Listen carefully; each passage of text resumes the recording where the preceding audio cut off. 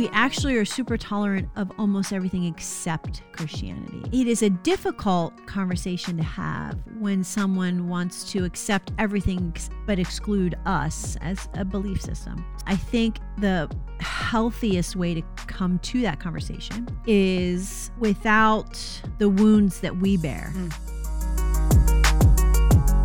Hi there, this is Study with Friends, a weekly dive into the answers and questions we find in the Bible, in the church, and in the broader Christian faith. I'm Paige, and this week we are talking about expanding our apologetics toolbox with help from Holly's book, Searching for God.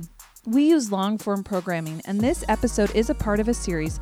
You can get all the rest of the episodes, learn more about the guests in this series, about the resources we provide, and about the larger work that we are doing, all at studywithfriends.org. Now let's begin today's episode. So now we're going to talk about relativism. So I have a friend, his name is Paul Copan, and he wrote the introduction to the book, and I think he nails relativism. So I'm going to use his conversational development of the relativism concept. So a good working definition is relativism. A relativist view would assert there is no such thing as objective truth. Conversationally, that might come out in, well, that's your truth, but it's not my truth. Yeah. It might also come out in you shouldn't judge someone else's beliefs. It's arrogant for you to say, that's a big one for Christians. Intolerant for you to say that your views are true for everyone. It might also come out in there's no objective morality or ethical behavior that we only submit to the laws of society because it's what's best to keep a working society. That's a complex way of saying you can do whatever you want as long as it doesn't hurt anybody. So these are all ways that relativism could practically, like in conversation, come up. But the core belief, which is funny to use that word, is that there is no objective truth. Some people, and I think it's a little snarky, immediately come back to that and say, are you saying it's the only objective truth is that there is no truth? Because you're asserting that as true. I think it's snarky. Because it's not relationship building. It's argumentative. And I personally don't, while it's true, it's useful to be able to point that out to somebody, it's not the best relational way to do so. Okay, so that's our working definition of relativism. So Paul, he really boils it down, which is so helpful. And this is another place where we can plant our flag, right? He says people aren't relative about all truth. They aren't relative about the capital of France, which is Paris. They aren't relative about who won the Super Bowl last time. They are relative about truths that they believe exert themselves on their morality or truths about a God that they don't necessarily want to embrace, which nails it. Because the truth is relativism is rooted in self-centeredness. I hate to be, so I'm trying to be gentle with my words, and that statement is not super gentle. But when it comes to relativism, we have to be a little less gentle because by definition, it's asking us to accept everything and make everything okay. And so to cope with that, we have to be a little bit more assertive than we might be about like naturalism. What are some ways that you've seen relativism come up in your world or in the culture? Well, again, this is I think a relatively common one. I do. You said relatively common.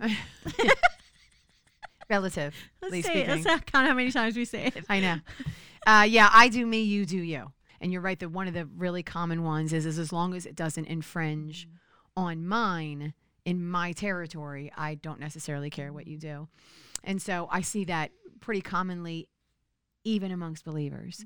Well, you can believe that about the Bible, but I don't really believe that is true, is necessarily what it says or things like that. And that's some of actually what I have a harder time with. I don't have as hard of a time, again, growing up in a home where what was good was what my father said was good. So that's what we understood was good. Right. And that's how we lived our lives. When he said it was right, it was right. When he said it was wrong, it was wrong. And so that I actually clearly understand when I hear people saying it. It's faithful people who say that's, I struggle. I have a harder time with that because I'm like, well, but it says it, Right. it says it in here. Well, I know, but that was 1,000 years ago. That was, so that's how I see relativism in my daily practice.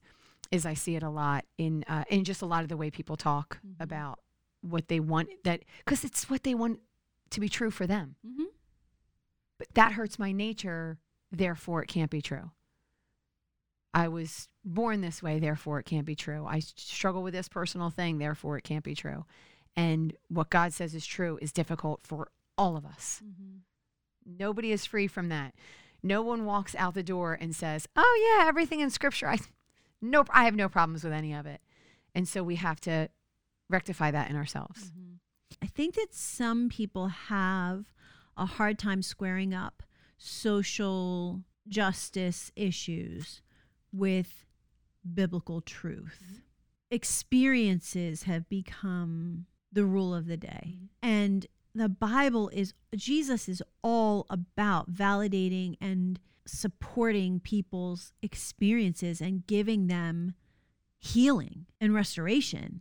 But there's this divide between the restoration that's available in the context of Christianity and relativist culture that says, don't exert your beliefs on me. There is a frustrating component because in a post-Christian culture, which we talked about in the first episode, what post-Christian really means, and it might have been the second episode, inoculated culture. In a post-Christian culture, we actually are super tolerant of almost everything except Christianity. It's like there are a few things we can rule out, and Christianity is one of them. That doesn't work. But these other things, they might work. And so it is a difficult conversation to have when someone wants to accept everything but exclude us as a belief system. So again, I think the healthiest way to come to that conversation is without the wounds that we bear of being hurt by the culture, and recognizing that overall Christianity has done its share of hurting. And so we have to just we talked about this too, we have to take what we've done and what's been done to us and separate, compartmentalize it, and say, okay, let's just talk about truth, period.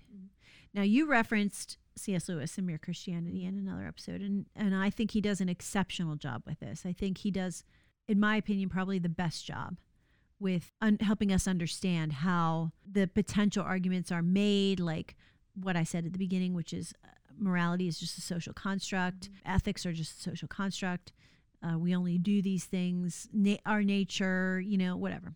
But if we talked about backing up the naturalist all the way to the universe had a beginning, therefore it must have a cause, we can back the relativist up to truth. Truth, objective truth.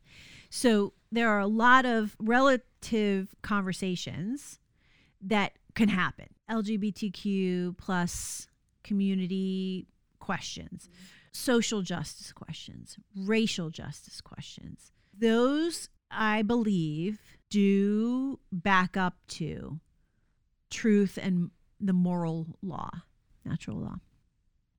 And that is, there is a real right and wrong. When people talk about relative truth, that's what they're really talking about. Not, like I said, is Paris really, truly the capital of France, but is your right and wrong, objectively right and wrong. So Correct. We could supplant in these things that I mentioned at the beginning, which are on page 56 and 57, What's true for you is not true for me. Mm-hmm.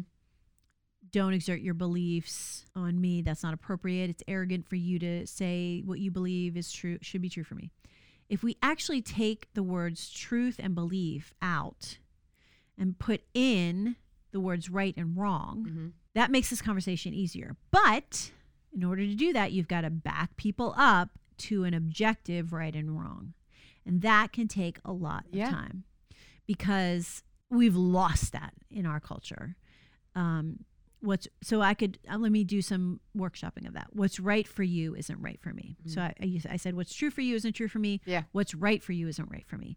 The words right and wrong have a very heavy meaning in our culture, and yet they have no meaning at all. And so it's like forcing people to think about the origins of the universe, which who's doing that in everyday life? Yeah.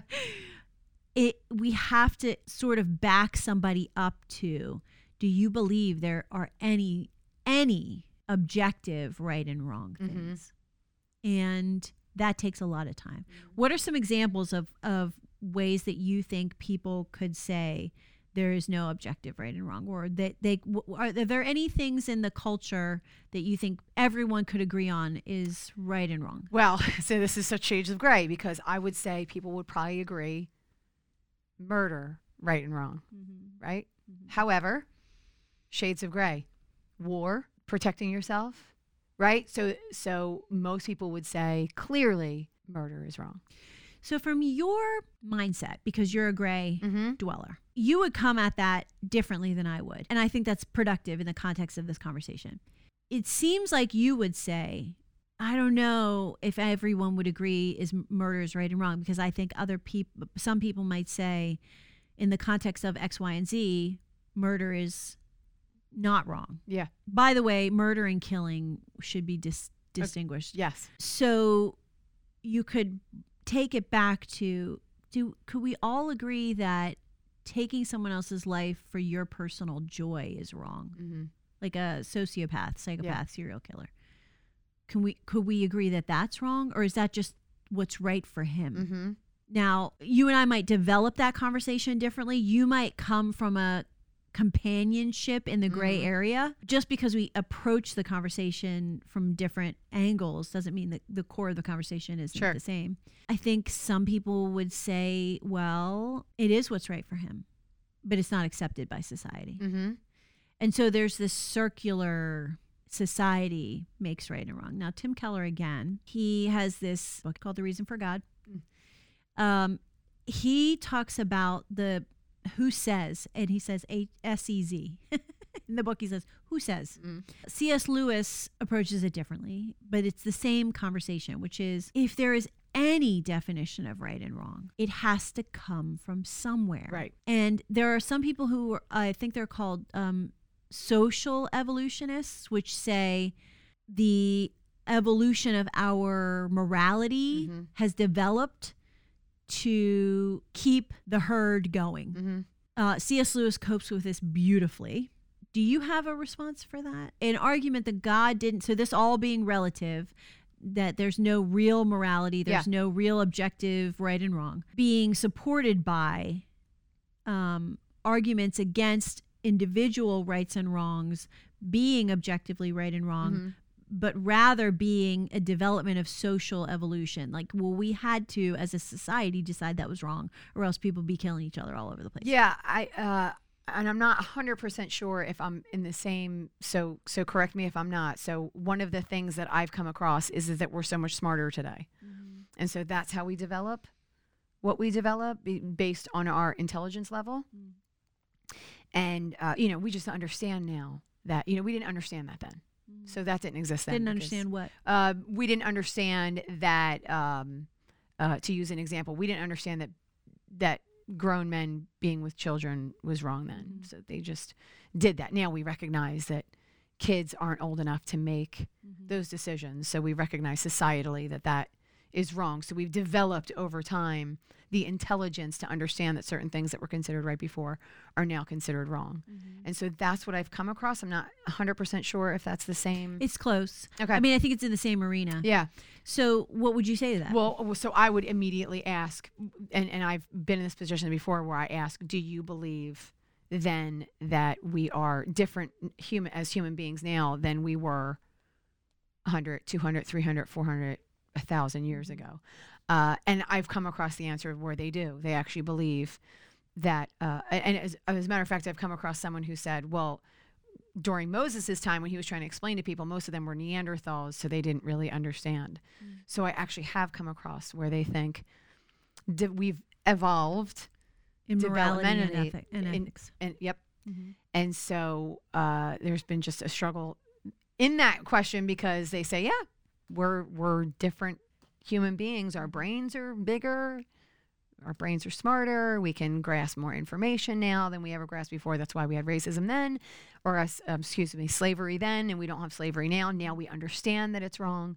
And so where I would say that is not true, I believe that we were developed as God developed us. And so there was, again, using the Bible, right? So trying to look outside of the Bible is a little more difficult, but looking inside of the Bible, I say that happened, with Moses, right? They were under slavery for thousands of years ago. And so bringing it outside is a little bit more difficult because, again, I always go back to the question is do you think that we are different now?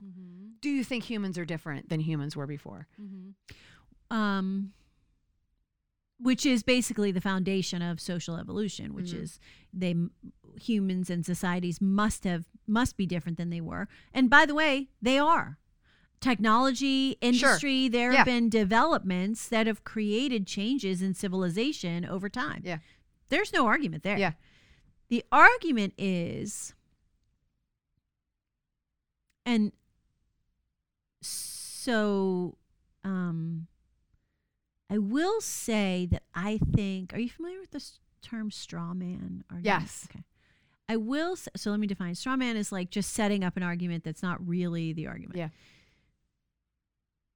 I will say that I think citing the evolution of civilization in technology is a really broad term. We think of it as like the stuff we have in our pockets, but it's a really broad term. Yeah. Like technology was tools and technology was the wheel and technology was et cetera.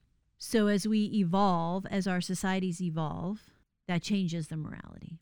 I think that's a bit of a straw man argument for a couple of reasons. One, we still have access to some pretty primitive societies, Aboriginals, and we have records of what we would call primitive societies. Some primitive societies kept pretty good records. And there was still morality in do this, don't do that.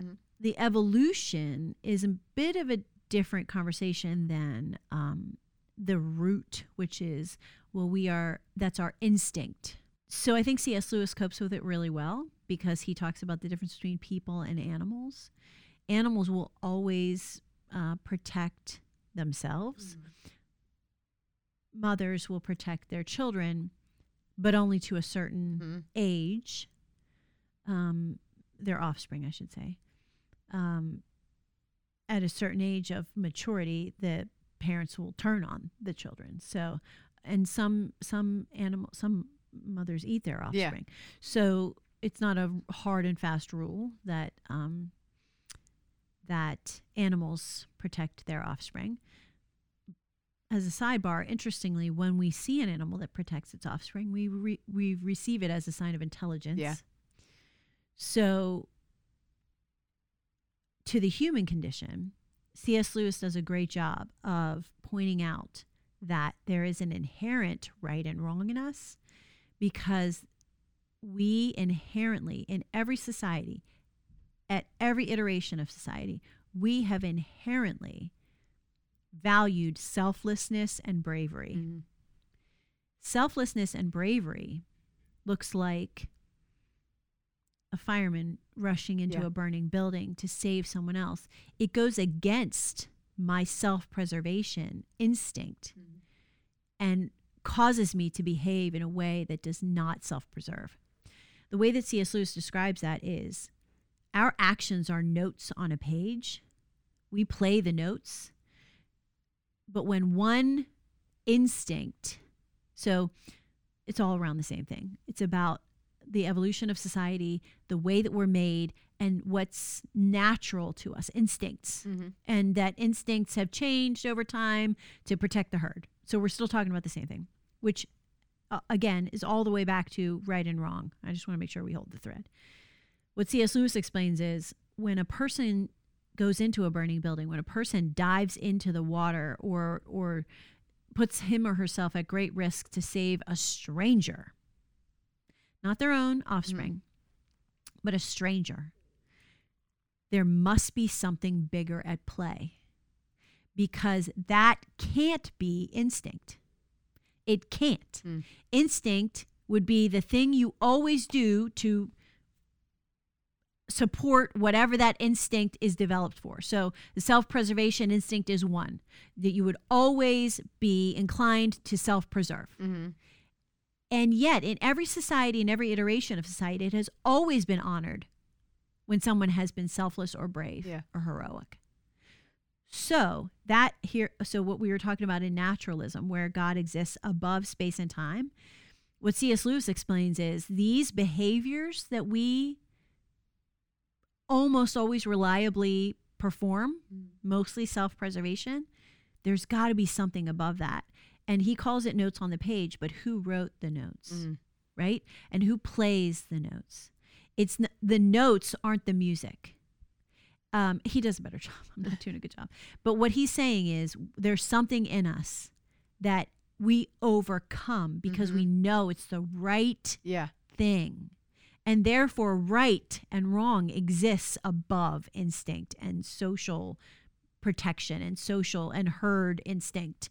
It exists above it. It exists above it. And so that's the back to take it all the way back to, and it takes a lot of time. And I think this is actually harder to develop as a toolbox than naturalism, because right and wrong is so gray in our culture right now. Like it is even the argument. And as I was sitting here thinking, the argument that has been used very often outside of Christianity and inside Christianity is we're just supposed to love. You're just supposed to love. Leave them alone. Let them do what they do, because your rule book says that you're just supposed to love. And to me, that's a form of relativism as well. Like, you're telling me that I'm just supposed to leave what's good for you, what you believe is good for you at the time. What's comfortable for you. What's comfortable for you.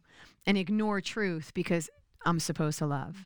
And that's what love looks like to you, because that's what you believe is truth. Right. So it's and I've seen it inside the church as well. Yeah.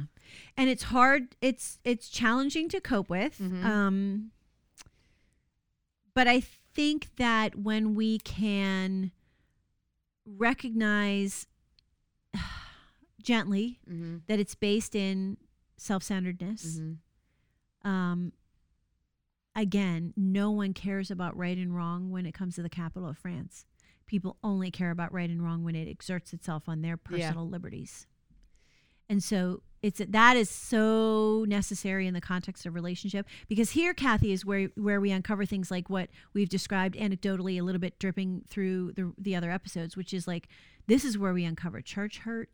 This is where we uncover family abuse, or I didn't get the miracle, or this is where we uncover, because relativism, unlike naturalism, comes from a heart place.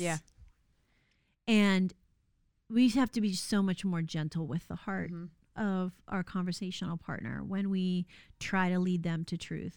Because if you stomp on their heart, you're just one more reason why Christianity is not the right answer.